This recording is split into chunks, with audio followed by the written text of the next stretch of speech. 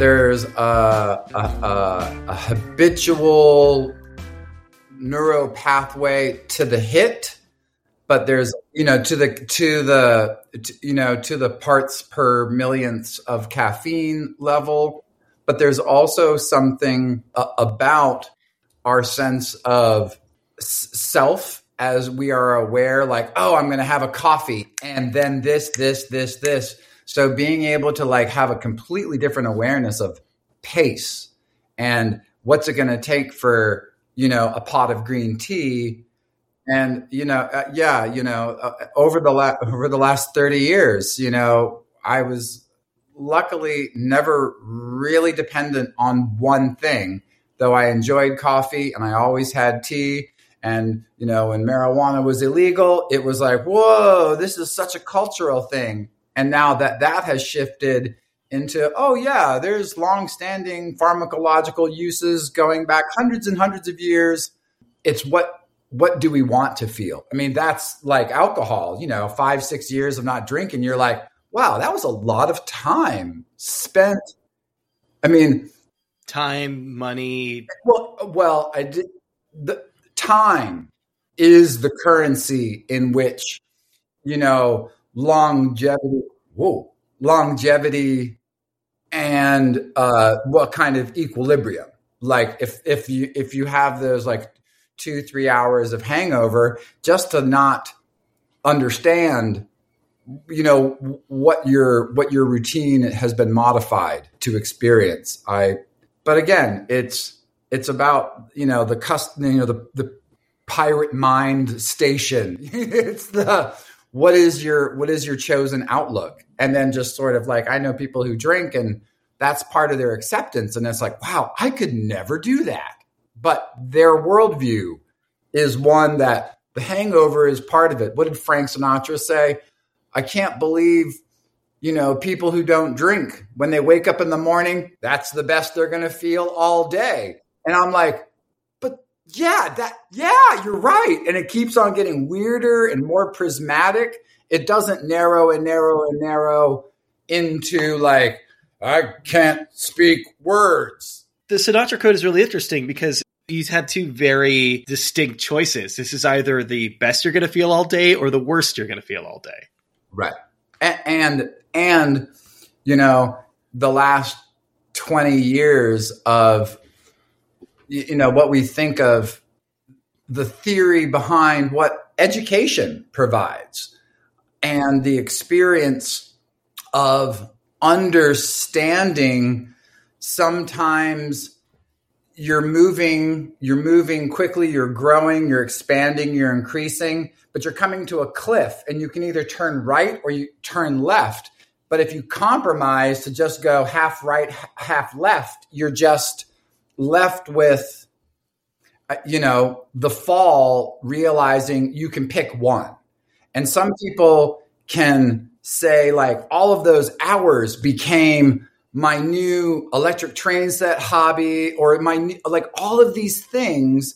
And then it's not that, I'm heavily invested in the evening economies, and just because we started out kind of in the holistic evening economies, DC punk rock had a lot of all age, vegetarian, straight edge, right? That's literally where that comes from. And that's the extreme left. But there were just people who were, dealing with the DC homeless population and seeing these cumulative, these just troughs of understanding, like, you can't fill it up. There's going to be no peak on, learning or healthcare or the kind of, for lack of a better word, criminal justice reform that we've really been looking at since, 25 years ago. We were at this 3 strikes, you're out, tough on crime, super predators. They put Arthur Lee of Love in jail for marijuana, like the madness.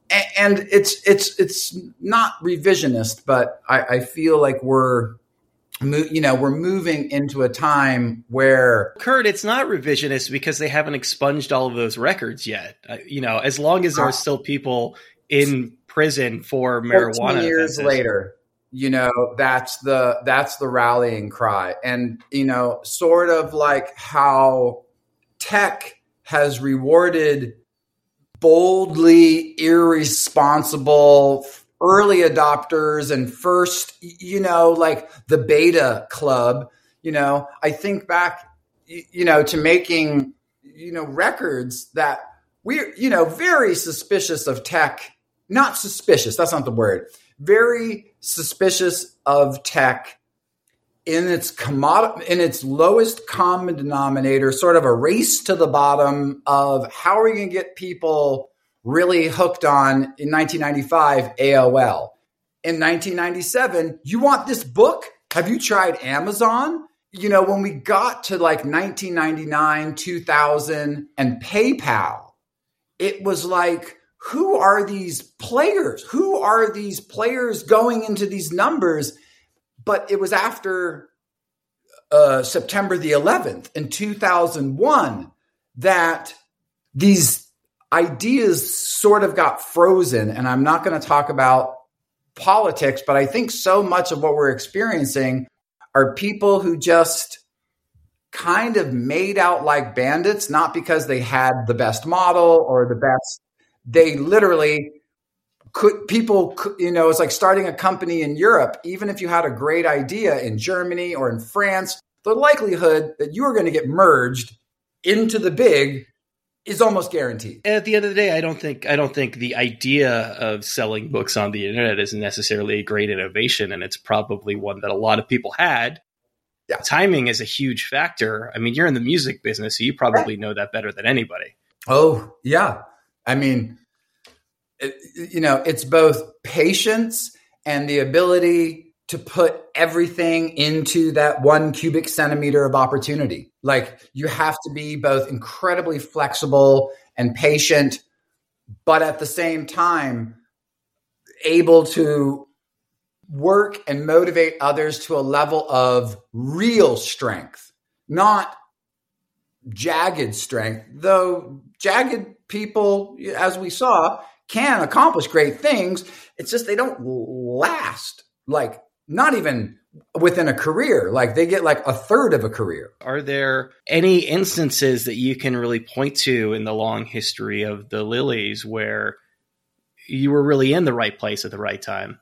No, we always and we were, we remained independent and, one record, one term, very, very small as we were developing. I mean, I was 19 when I put out the first 7-inch. So by the time I had literally learned what people doing the horrible, horrible act of record making are really going to do. And I mean sausage. I mean law. This is all of it, because what you are, it's almost like you're creating a map of a social survival construct of like almost like a religion, because the goal is for people to not only sing along, but to come back and sing again.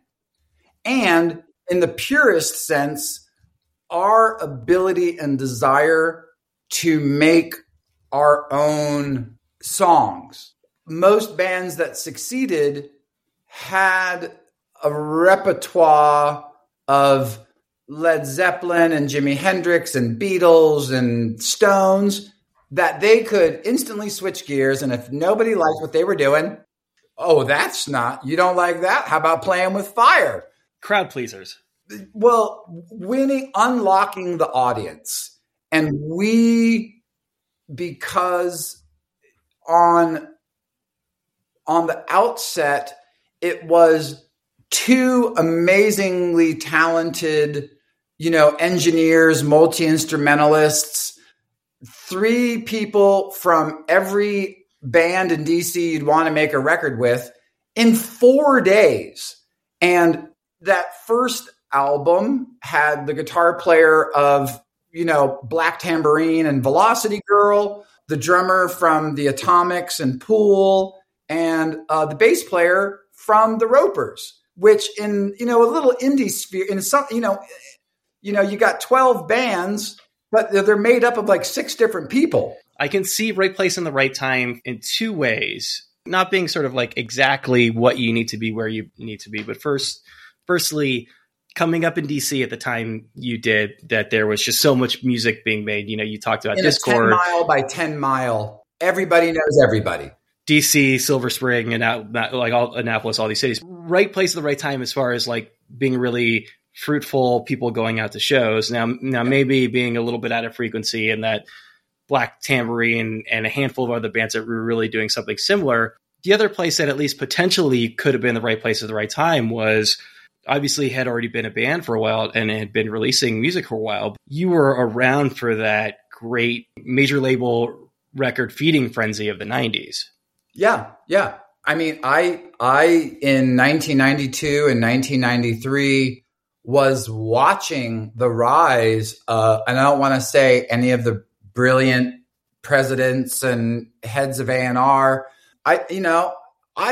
I did theater. I read a lot of Sherlock Holmes and Shakespeare as a child, and the ingredients of tragedy when you see the ingredients of tragedy being thrown in.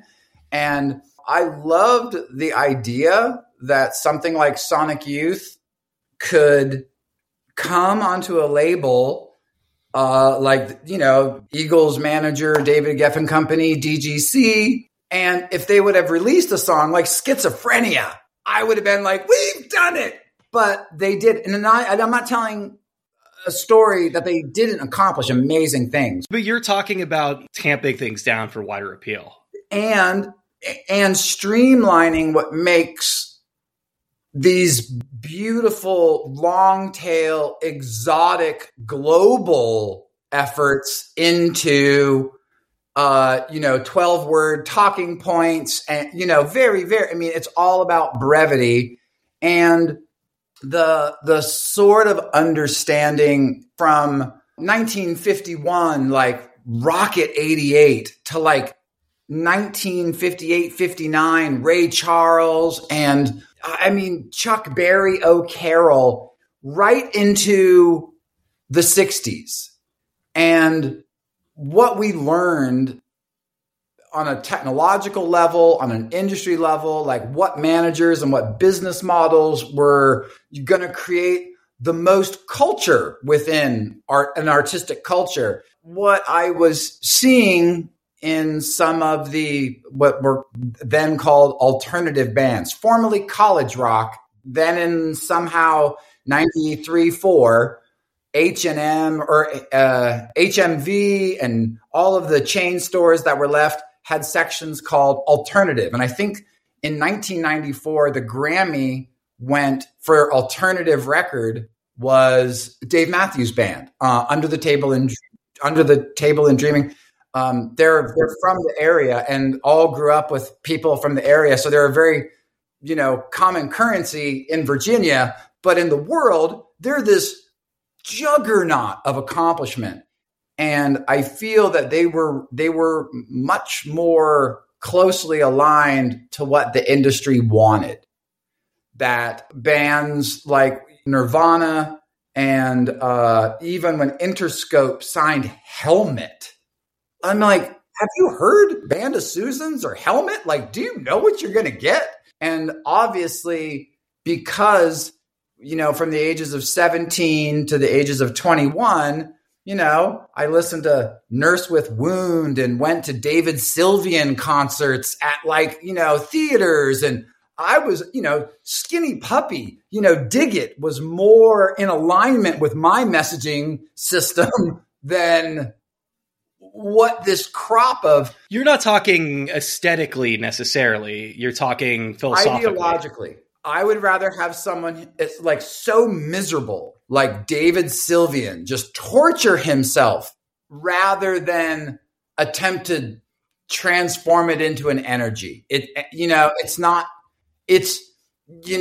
this, you can either, you can either take it on within yourself and make something that is that in conflict, or you can put it out in the world and you can create that conflict out there. And I was like, I don't think that's a good idea. I mean, really, you're just going to keep ratcheting and ratcheting. It's going to get tighter and tighter and tighter, and something's going to pop. So from the first 1992, then recording again in 1993, and then again in 1994, it was, do what you love, but do it in a way that is meant to do its job, which is to create something like, I would much rather have something Pisces, the Monkees song, "What Am I Doing Hanging Around?" or "Fearless" by Pink Floyd, or anything off the Talk Talk records, anything by Japan. Like, I would rather die the most pretentious, like climbing, just get me up there, rather than try to relax into like, but we're all a little student. It's like you can be pretentious or you can be student. And I think, what became like, and I love the idea of slack and slacking off, and J.R. Bob Dobbs, and Devo was my first, as a 9-year-old, like this says something about my life. But I feel that there was a level of an awareness lyrically of the incantation they were putting out into these 20,000 people. I don't think a lot of artists in the 90s had that literary savvy, and they were not working the spell. I mean, the compositional spell. Maybe their intentions were right. Is it The Simpsons where they have the fake Lollapalooza and Homer's in the hat, and the two kids go, "Making teenagers depressed. Yeah, like shooting fish in a barrel."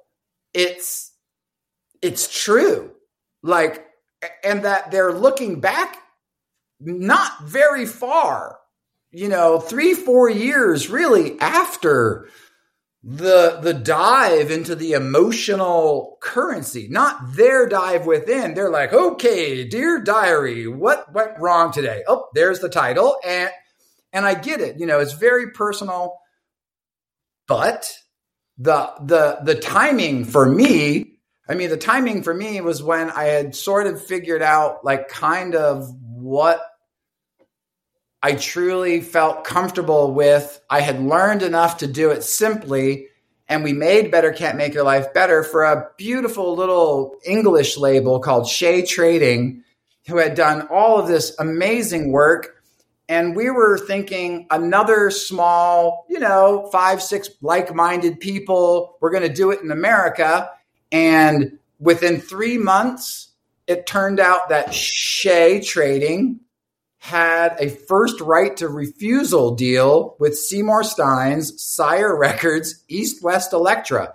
And I saw this teeny tiny record go, and they built a $500,000 office, staffed it with $1 million worth of salaried people, and expected this like weird urban multicultural art prank to what? And ironically, that Sir John Haggerty's company had been doing these Levi's ads. They had got Roman Coppola to direct an ad for non-Levi's, for white tabs, the corduroys, the things. And so we just went from basically saying, okay, a friend working at a post-production company wanted us to take a licensing job for Calvin Klein making a non-binary fragrance, a unisex fragrance. Now, if it was a wonderful fragrance for anyone, I would have been, oh, this is cool. And I'm like, whoa, this is really weird. But the like, hey, why don't you associate with these products that people are not going to understand? And that's what I'm saying. The timing, we were just about a little ahead of the curve over and over and over again. And saying saying no to people who directly want to extend usage of the copyright. They're like, you're the writer. Here's the sound recording. Like, let's do business. And in the end of the day, you are paying rents and mortgages. You're paying for, healthcare. 1996. I'm walking around Cambridge, Massachusetts, and it's like, Rivers, what are you doing in Cambridge? It's like, I'm going to Harvard. I'm like, what did you do wrong? He's like, no, I mean, in a good way, but like, what went wrong? Why are you obviously what went right, but you have it. Why do you? And that was the thing. Because you've seen people go through that, I assume. Like, you've seen people, like, and you assume when you see somebody who has hit the heights that they hit, that Weezer hit, the heights, to see them off of tour, something must have gone terribly wrong. Well, it was one of those, everything that hit on accident.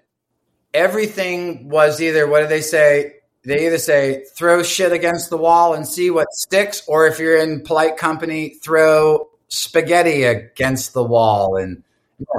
And there was so much talent, there was so much training, and there was so much brilliant production, and it just went like nobody realized, like, these, Warp Record dance club private event rave nerds were going to create a reality first. The DNA Tom's Diner remix, the MP3 into internet, into like Awetecker with their primitive, it's the most incredible. And here we are, going back in our wondrous, Mozart's Piano Concerto number 21, I'm doing Song Sung Blue, and here's Window Licker. Did you feel like a relic when all of these like EDM bands come along and make this really sort of weird? Honestly, having started at, really in electronic music, I was much more comfortable, like early primitive sampling, 2-second delays, TR-909, that was your arsenal. Like, that you had a big muff was to just make your organ do something horrible, but switching it, at 17, hearing Isn't Anything, and Isn't Anything by My Bloody Valentine representing everything righteous and holy about not only You're Living All Over Me by Dinosaur Jr., which is a record that everybody who was anybody listened to constantly. They had listened to, Sister, also on SST Records. And they had listened to, I want to say Husker Du. Now, for me, in high school, there were a few shows on the East Coast where the Jesus and Mary Chain were supporting this Darklands record, and their opening band was Opal. And I saw 2 of the shows on that tour, and apparently the next night, Kendra Smith walks out, gone forever. That's the end. And it's like, and that record, Happy Nightmare Baby, also on SST, and everyone at SST is like, fuck those guys. Who cares about that? What they didn't realize is these were the only people who really looked at taking the incantation to the edge, literally attempting to give this audience a chance to vibe back. And I think the Mazzy Star stuff is incredible, but there was something like really reality bending about the Happy Nightmare Baby record that when you listen to Isn't Anything was there. I mean, that's what I'm saying. All of this stuff on a label that was based to put out Black Flag records. How are they doing this? Because they're not about putting Black Flag was just one of their, this is my baby. But when I see it in this technological, sociological, like, we're advancing. You see the Opal stuff as being a sort of a logical next step from a lot of the really spiritual stuff that was happening in the 60s and 70s, for example? in like a Judy Sill, like a black magic, but I'm not saying, because I don't. Judy Sill, a singer-songwriter, but like there were people like conjuring spirits on stage. For sure. No, absolutely.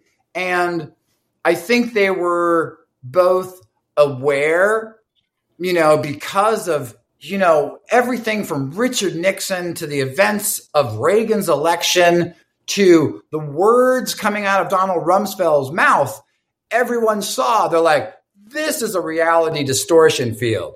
This is not boots on the ground fact. This is what they would like to create, and that's okay, but we can do the same. And so luckily enough, when all your ideas are punching up, you can't cancel a freedom fighter. I guess you technically could, but the opponent is a military-industrial complex. But people are not going to root for the military-industrial complex. Because the difference in my experience is these good, unbelievably talented engineers, machinists, wizards of our age can't do their own taxes or balance their checkbooks, get jobs for people who can. And after the subprime mortgage collapse of 2008, all of these tech whiz, they were out of jobs. They were scooped up. And within 2 years, the tech world was locked and loaded with hollow points. I mean, the ammunition you did not want to put into the faces of unsuspecting, unhygienic people who have no idea what their cyber hygiene must be. We had already seen Stuxnet. We had already let the genie out of the bottle. I'm like, oh, that's going to be bad. In your estimation, is technology an opportunity for the powers to be to take the culture back from the counterculture? I absolutely believe that an extension of those conservative ideals, the ideas of making money, the loan it took to make a record like Nevermind, even though it did incredible things, that it was, and it happened, the reaction may have been organic. The response was militaristic and mechanized, and like every angle of getting units to the store. That's when people began referring to records as units. To be clear, are you saying that Nevermind was an op? No. I am saying because people feeling that there's this illusion of control out there, rather than organizations that can adapt, rather than going half left, half right and over the cliff, they're like, wait a minute, food goes right. And they turn, and they can turn a battleship fully loaded, fully stocked, and that's the way they're going. They are that adaptive. And I think technology, as it comes back and forth, is a very harsh mistress, because this illusion that ease and efficiency is happening when really you're just doing more and more of one thing, saying, wow, that one thing is getting a lot faster, maybe 600% faster. But all of these other areas, equally important, are only getting 0.7% better. And to be able to scale improvement, I think, what does Kevin Kelly from Wired call it? I'm a protopian. I'm not a utopian. I just like to see the world get 1% better someday. I'm not sure if this is in line with what you're talking about, but one of the things, and in a certain sense, Nevermind in that era of music was really the beginning of this, but the record labels, the powers that be, companies and brands have gotten really good at portioning off the counterculture of being like, hey, here's your revolution, and obviously things have only continued to go in that direction. And now we're seeing a lot of corporate hijacking of like woke culture, for example. And, in my sort of inward contemplation period, I started writing my thoughts on my experience called the commodification of dissent. And, in the biggest scale, it's not, like you were saying, an op.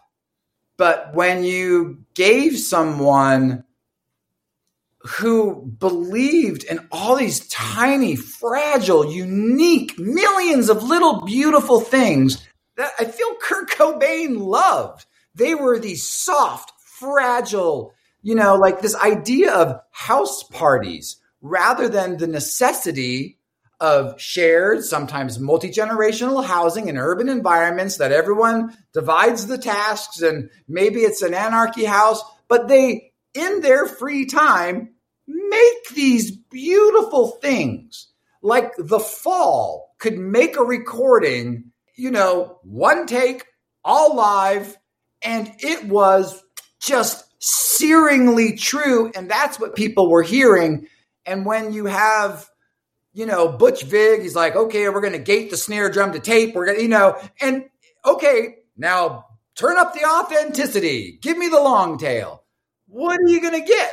You're going to get Rape Me from In Utero, in my opinion. And that being a logical response. And that was Nirvana's internal reaction to the album that they had just made. Yeah. I'm guessing. I haven't seen anyone from that camp since CMJ of 1993 when we all went to go see the Boredoms play at Club USA. And it was weird in 1990, in the fall of 93. Everybody was mad.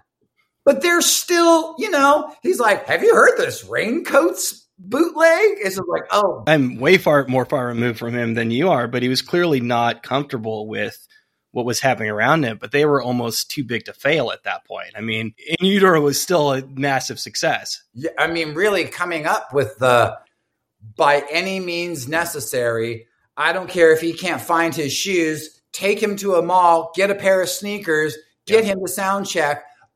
You know what? We'll have someone deliver it. An intelligent, bright light, even, whatever. I'm talking like, earthling to earthling. He knew. He knew. I mean, everybody to a degree knew. Completely unsustainable. It's just like, it may look like it's working and it may work tonight, but there's going to be a night where it doesn't.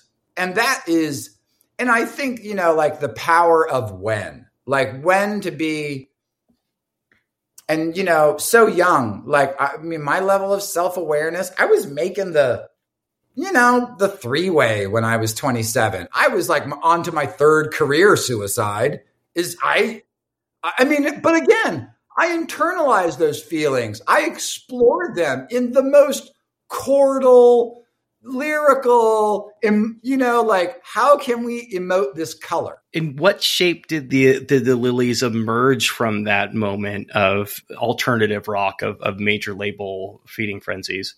Well, and so when, there were bands being signed to the biggest majors, they were getting $500,000 non-recoupable signing bonuses. At the peak of that, we made a record for $8,000. I was working on the loading dock of a genetics company in Cambridge, Massachusetts called Genzyme. This was even in the wake of the Sire being induced, having our contract. I mean, literally one week we're going and having drinks with our friend Paul, who had produced Hole and Radiohead, and he's talking about like-minded, okay, this is a really cool adventure. You can take this, you can get more R&B, Better Can't Make Your Life Better could be something, to the next week getting a call from Risa Morley, the A&R genius who basically convinced Seymour Stein to sign Aphex Twin for the Selected Ambient Works. I mean, in a sense, it's like, oh, this is great. And then in a sense of like, oh, no, we're not that. He's that. He knows he is already inclusive. He can show up and do his show. We've just begun to figure this out. And that was in 1996. We, basically for the third time attempted to grow. And in 18 months, we had found something. We weren't signed to that record. We were signed to this tiny British company for an $8,000 record and another $8,000 record. And, basically after the Nanny Manhattan license for the British Levi's corduroy ad. And now they're saying, oh, you're this highly visible band. It's like, but two of the players have left. It's so toxic. They can't pay rent. They're like, well, what if we just ignored this other option on the Shea record and you signed directly to Sire? And I'm thinking like, this is the guy who signed Madonna from his hospital bed. How do I not fit into this equation? Like, and there was this moment where we were attempting to like collaborate on producers. And, I was saying, well, honestly, I said, I was feeling much more, because this is the era of, Autechre, Aphex Twin, Window Lickers Neo. I'm like, I want to explore I want to keep going into our blue chords. I'm ready to maybe even work with, some like kind of primitive sampling and really get something banging live. And I was like throwing out like, we mixed at the Looking Glass and Philip Glass was there. His producer Kurt's really smart. And, he's like, well, who would you like to produce the record? And I was I'm sure that's what Seymour Stein wants to hear produce the record. We want Philip Glass to produce us. Well, And then he said, who's really amazing that would do a great record. And I feel that your two energies would be super compatible. Andy Paley. And I'm like, Andy Paley, the guy who's been working with Brian Wilson from the Beach Boys, like in a hospital environment? What do you say? I'm like, what about Lenny Kaye? Like Patti Smith, guitar player, would make us sound real. And he's like, Lenny Kaye is not a producer. What about Rick Ocasek? That worked. Oh, yeah, Rick Ocasek. Oh, that would have been, wow. And, so basically if you work with Andy and he can vet your mental well-being, I'm like, what, that I don't rhyme? That he would check me from, hey, Kurt, these lines don't rhyme. Wait, so he sized you up and he saw like Brian Wilson in you? Is that what he's getting at here? I think he saw that level of mental. I think he saw someone who's great, but needed to be, needed to be babysat or something. And I'm like, I am not that great, man. This is all just like dumb luck and, a mom and dad who basically didn't call the cops when they should have. They just like, Kurt, don't do that. That is dangerous. You're lucky you didn't hurt yourself or someone else. Remember this moment. And I did. And I stopped doing more and more dangerous stuff and did weirder and weirder stuff. But that was about as much as it, and we stayed in our own little, bubble, and the same people basically, but minus a couple of key people. Do you feel like you would have sold out, as they called it back then, if you knew absolutely. How to? If we had, and I just want to say, if we had an organization, we had no management company, we had no business plan, we didn't even know how much everyone's rents were. Like it was Chumbawamba level, like, whoa, you guys are just like a rolling commune or something. In spite of everything, Chumbawamba hit it. Isn't that insane? I know. And that's what but feel me, all of my models made Seymour do this. No! And I love that he most definitely tried, but within his arsenal, he's like, well, I think Nile Rodgers would throw you out in about 20 minutes. And, he's just going down the like, okay, somebody. He's like, yeah, I remember after 6 days of like click tracks and scratch guitars, Andy Paley got a vocal out of Brian Wilson. I'm like, I've been at that album in 4 days. You're talking about $600,000, one song, $600,000, and you shelved it.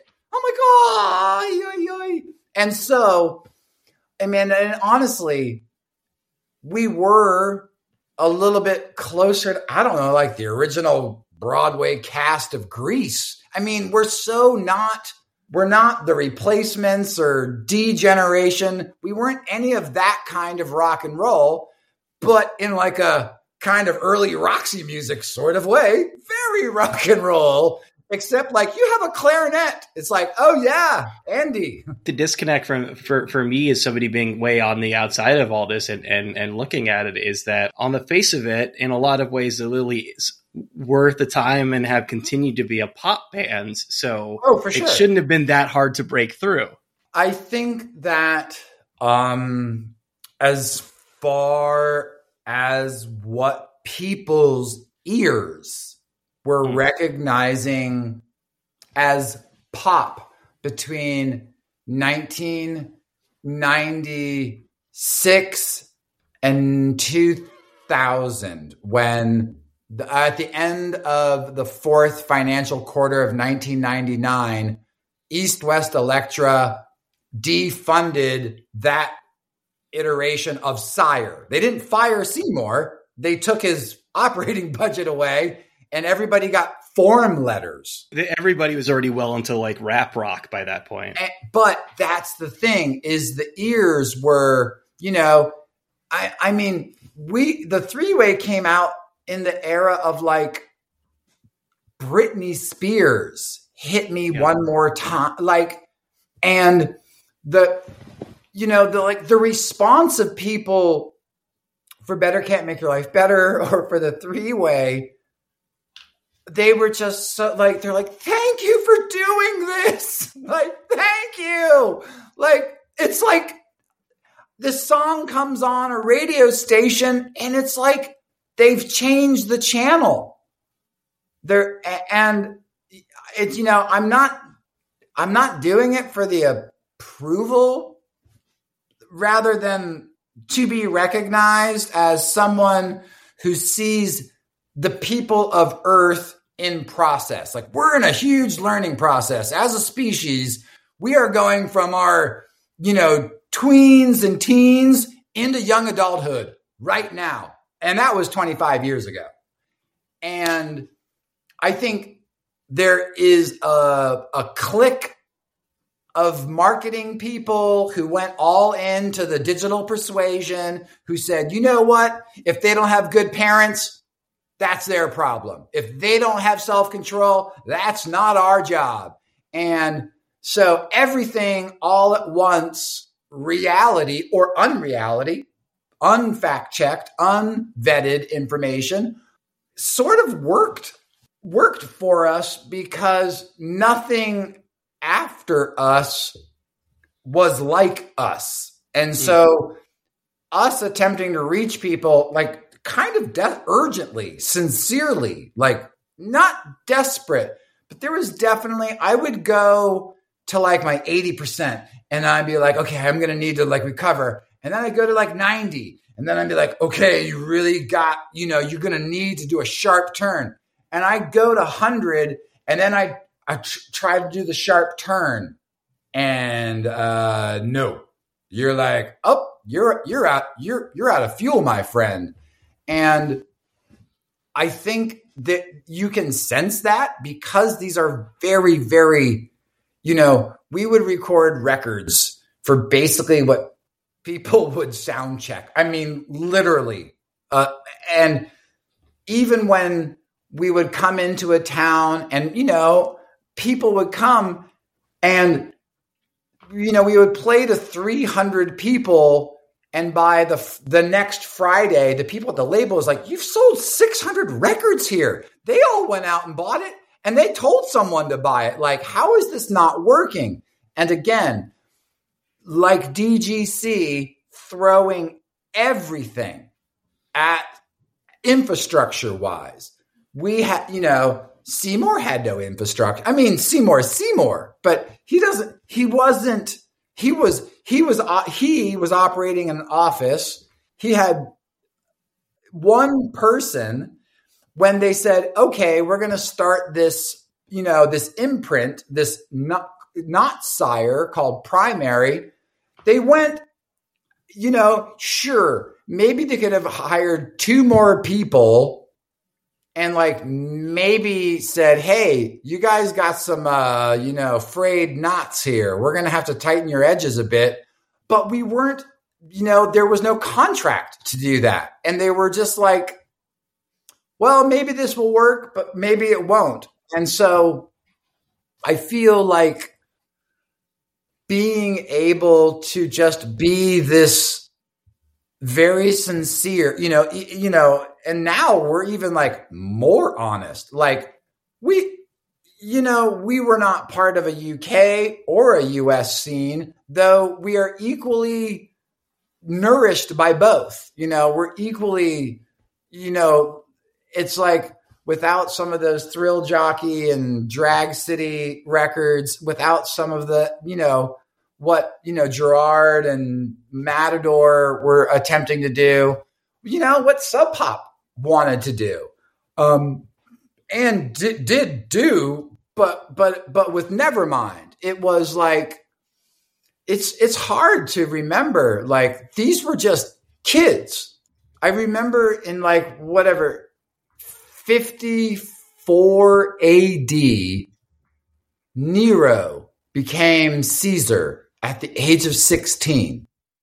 In 64 AD, when Rome burned, he came back 35 miles from his palace, was pouring water, working with the fire department. He was 26. That, scrambles me a bit. But that's the kind of potential. I was yeah, maybe if we just get into the right circumstances, and and we were constantly attempting to organize and clarify and streamline. And I don't think art really needs artists to do the critical thinking. I think they're get your process, get your setup, document the thoughts. Let me field these phone calls. Don't stop mid-lyric to go and talk to your booking agent, ad person, don't run copy. And that's what, that's the model of Brian Epstein. He created these layers around each of the member of the Beatles. Sure, but it's 2021 and that probably exists for 5 people now. True. No. But there are companies whose CEOs and presidents are now leading what you would see the John and Ringo and Paul. A band that is at the level that you are at kind of needs to do everything. I mean, I assume when I see your Twitter account, I assume that's you. Yeah. No, that's me. In order to function and make art in the world, you do have to be very much in tune with all the infrastructural questions. Sure. And honestly, I'm going to probably reveal a little too much. I've always believed in just maybe in a small and regional way that there is much more function in as far as mental health and, social well-being by having everyone a little bit more musical than these Zeppelin, Beatles, Stones. I feel that was such a new, why was Ike Turner such an angry guy? He wasn't even credited on Rocket 88 when it came out. And that is no reason for violence. There were other things going on with Ike Turner. No. But here's the thing. We got a lot of balls moved way down the field, but some people who, accident of birth, luck, were the ones that took it and created the fortunes of the industry, which, by 2001, it was EDM. You know, it was websites and everything has a genre. And now you can be a superstar in your genre. And sure, that's the great leveler. You know, what's the funny? In the future, everyone will be famous to 15 people. Fragmentation. Yes. And I feel that fragmentation on a level of, you know, the FCC up until the end of the 80s used to actually check if information being broadcast was factual. Luckily enough, removing that responsibility from the FCC got things a little weird. But when you could have non-fact-based information after the Telecommunications Act, where if I wanted to buy every radio station, newspaper, I can do it. Fragmentation of objective truth. Yeah.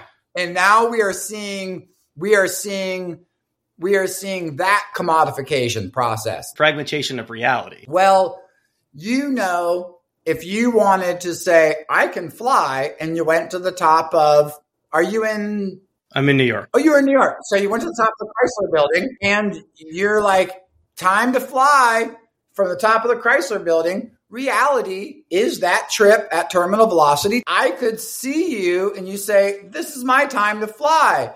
And I'm like, my friend, let us get jumpsuits or parachutes or hang gliders. But the reality is you're only going to fly for 1, 2, 3, 4, 5, 6, 7, 8. It's not going to be long enough to enjoy the ride. In one direction. It's a one way. It's like the Donald Duck trick. Daffy Duck. I got to say, I think about that one a lot. And again, if you think of the dangers, those Warner Brothers animators getting high in the back lot, smoking pot, rolling, filming themselves, hitting each other with brooms and rolling. Buster Keaton may have been the... Sure. Who's the most physically adroit? He was the Jackie Chan of his day, they say. Those animators were the... God, like, is there a better version of Jackass, or is Jackass what we got? Jackass is sort of the definitive people beating the shit out of each other. Okay. So, like, imagine, like, a literary, little more fluid Jackass. That was your Warner's animators, totally unbound. And yeah, they wouldn't have done that, belting single malt scotch. No, it was because they believed they could fly and then roll on the ground. Over the course of the Lily's long and diverse career, what is your equivalent? Sucking career. What is your equivalent of hitting each other over the head with mallets? Attempting to make a record in our 20s that sounded like real artists in their 50s. And that was the three-way. And we hurt each other and we hurt feelings and we went over budget. And 2 months later, I had to move in with a friend. And I mean, like, with a family. So, yeah, that was the crazy maker. But it's like again, luckily for me, I'm more like, Lee Dorsey working in a coal mine guy. Yeah. So I'm more, when I was 6, I thought Ray Charles was like a member of our family because there were records all around. And I was like, oh yeah. And that level, and being aware of that level of, and what Ray Charles did, helping, the amount of assists. The only other person that has probably done more for music and musicians, maybe Quincy Jones, but they are rivaled in the people who translated the ceremony, the ritual, and the dance of creation with each other. And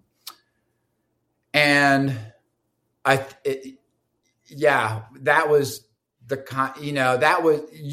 we really needed to just, go to Arkansas or go to Alabama or go to Tennessee and just every Sunday walk by every church until we heard it. And then we say, hey, we're Lilies. We love what you do. Would you make music with us? And it's like, paid attention to the case you're making. They're like, what is this? And I was like, it's our song. That would have that would have been, I think, really cool because we would have just been like, do we got it or do we got it? And here's all these, 50, 60, 70-year-old tambourine, like, yeah. And that wouldn't have hurt us, but we would have used the tools of culture and civilization and employed the first step, which is humility. And just rather than attempting to be our own stunt doubles, which is painful. In the case of the three-way, though, how close did you get to where you were trying to go?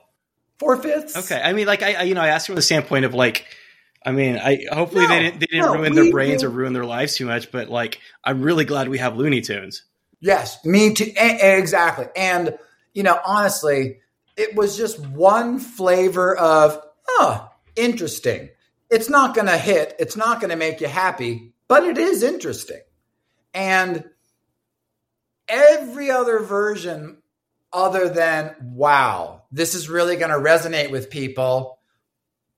Everyone's going to get something that they want. I mean, and what if we did make that record and then got a form letter dropping us, 7 months later, which is what was going to happen. That part of the, so in a way, making something ephemeral and beautiful, and then there's no commitment.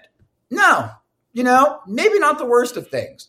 Now, what are there people, in like houses on the hills with, private school tuitions is like, yeah, I was doing the reading and tutoring, around like got lots of free time, don't have to go out on, 200 sold out stadium dates. I can just sit here and we can bang through, what Greek mythology, that's so overplayed. Let's travel to the Pacific Rim, shall we?